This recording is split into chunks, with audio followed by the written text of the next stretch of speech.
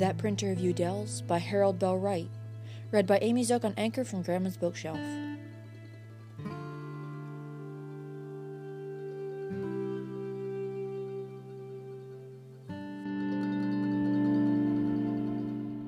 Chapter 17. Amy's Sudden Flight. The day following Amy's adventure with her drunken escort and her rescue by Dick Falconer, Frank Goodrich had a long interview with his father, which resulted in Adam calling his daughter into his library that evening. Without any preface whatever, he began in an angry tone. "I understand, miss, that you have disobeyed my express commands in regarding that tramp printer, and that you've been with him again, and that too late at night. Now I have simply to tell you that you must choose between him and your home. I will not have a child of mine keeping such company. You must either give him up or go." "But, father, you do not know the circumstances, or you would not talk so," said Amy. "No circumstances can excuse your conduct. I know you are with him, and that's enough," replied her father. "Indeed, I have not disobeyed you, father. You do not understand. I was in Mr. Falconer's company only by accident, and—" "Stop. Don't add a falsehood to your conduct. I understand quite enough," continued Adam, quite beside himself. "Your own brother saw you bidding him an affectionate good night at 1:00 on my doorstep. Such things do not happen by accident. I wonder that you dare look me in the face after roaming the streets at that time of night with such a disreputable character." "Father, I tell you, you're mistaken. Won't you please let me explain?" said Amy, almost in tears. But the angry man only replied, "No explanations can be made. Frank saw you himself, and that's enough. No excuse can justify such conduct. I have only to repeat that I will not own you as my daughter if you persist in keeping such company."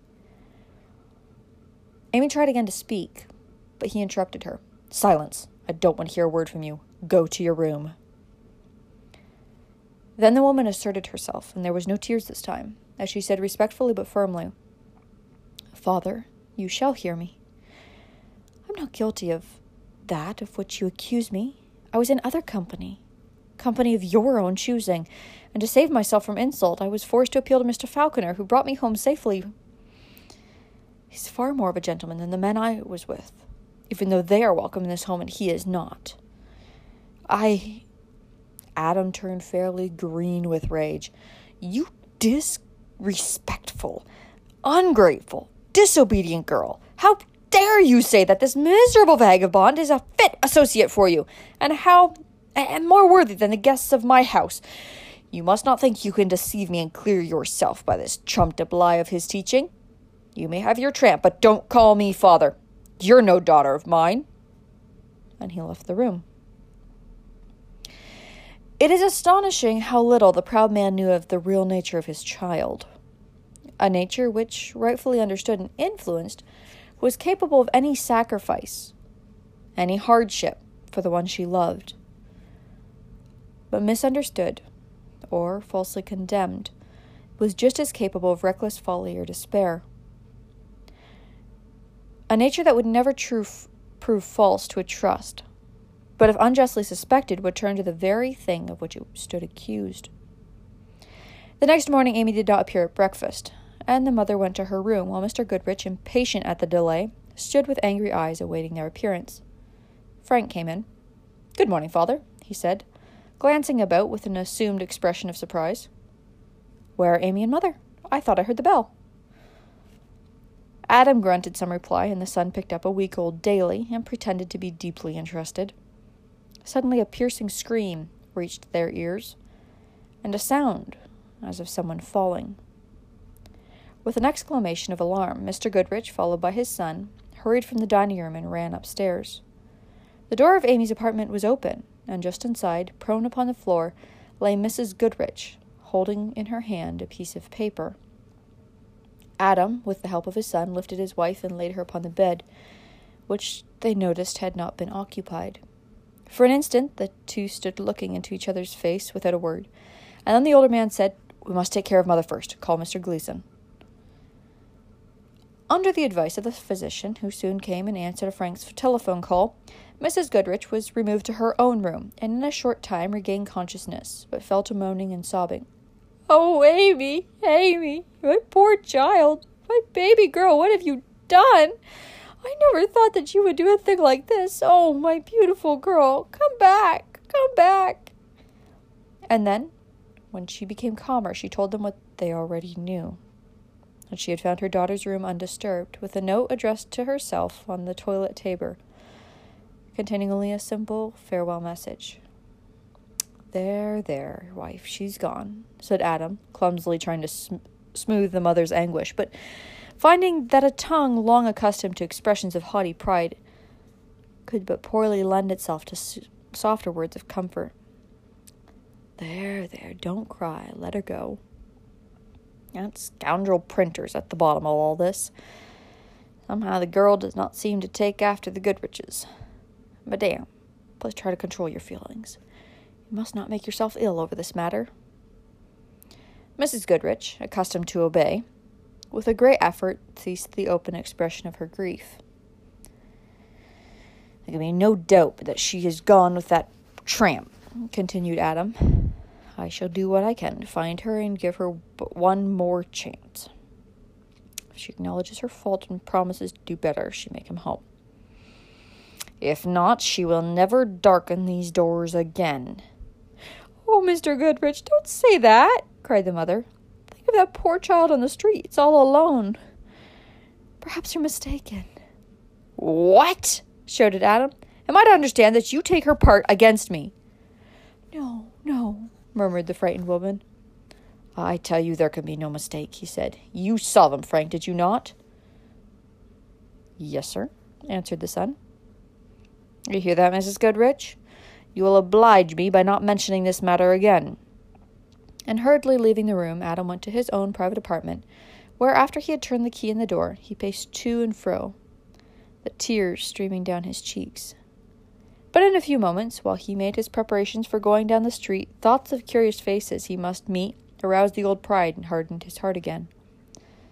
So that when he left home, not a trace of his worthier feelings showed on his cold, proper countenance, except that to the keen observer he looked a little older perhaps, and a trifle less self-satisfied.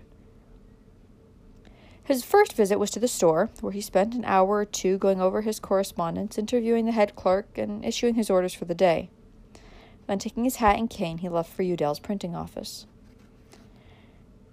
The boy was on an errand, and George had stepped out for a few moments, so that Dick was alone when Mr. Goodrich entered.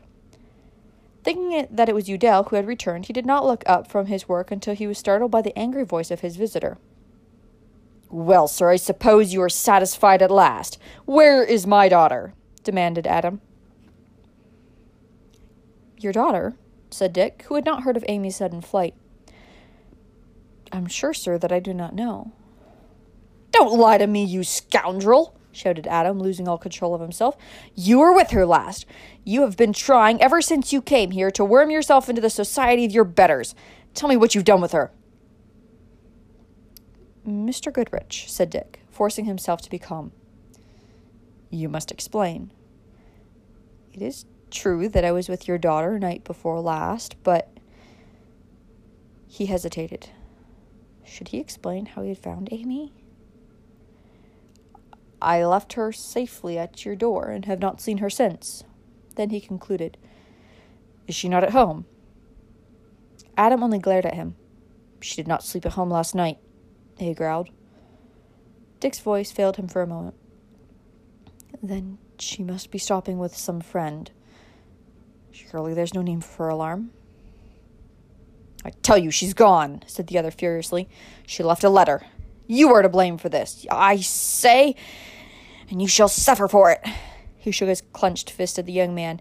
"If you have hidden her anywhere, I'll have your life, you miserable low-down vagabond. You have schemed and schemed until you have succeeded in stealing her heart from her home and in disgracing me." "Adam Goodrich, you lie," said Dick, pale with mingled anxiety for the girl and anger that her father should thus accuse him. "Do you understand me? I said that you lie, that you are the most contemptible liar I've ever known. Your whole life is a lie. He spoke in a low tone, but there was something underlying the quiet of his voice and the manner that contrasted strangely with the loud bluster of the older man and made the latter tremble. This was a new experience for Adam, and something in the manly face of the one who uttered these hard words startled and frightened him. "You have forced your daughter to drop her church work," continued Dick. "You have goaded her into the society of people whose only claim to respect is their wealth. You value your position in the world more than your daughter's character, and you yourself are to blame for this. I tell you again, sir, that you are a liar. I do not know where your daughter is, but if she is on earth, I will find her and bring her back to your home. Not for your sake, but for hers. Now go. Get out. The very atmosphere is foul with your rotten hypocrisy." "Phew," whistled George a moment later as he stepped into the room, having passed Adam on the stairway. "What's the matter with His Royal Highness, Dickie? He looks like he had been in a boiler explosion." But his expression changed when Dick told him of the interview and apologized for driving a good customer from the office. "Good customer!" he shouted. "Good customer! A mighty bad customer! I say you'd better apologize for not throwing him out into the street. I've never said another line for him unless it's an invitation to his own funeral." For many days, Dick searched for the missing girl, bringing to bear all his painful knowledge of life and the crooked ways of the world. Though unknown to Mr. Goodrich, the detective whom Dick employed was an old companion, and to the officer only he confided the full story of Amy's visit to the park.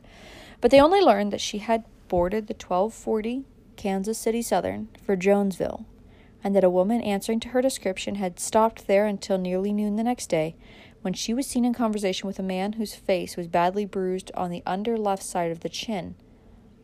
The two had taken the same train east on the Frisco. They found also that her companion of the night at the park, Jim Whitley, had hurriedly left Boyd City on the morning train over the Frisco to Jonesville, and had not returned, nor could his whereabouts be discovered. It was given out to the public, among the society items of the Whistler, that Whitney had been called suddenly to the bedside of a sick friend, but Dick and the detective knew better. Gradually, the interest on the part of the citizens subsided, and the detective returned to other mysteries demanding his attention.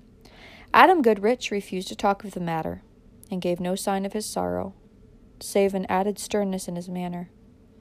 But the mother's health was broken, and Frank, declaring that he could not stand the disgrace, went for a long visit to a friend in a neighboring city.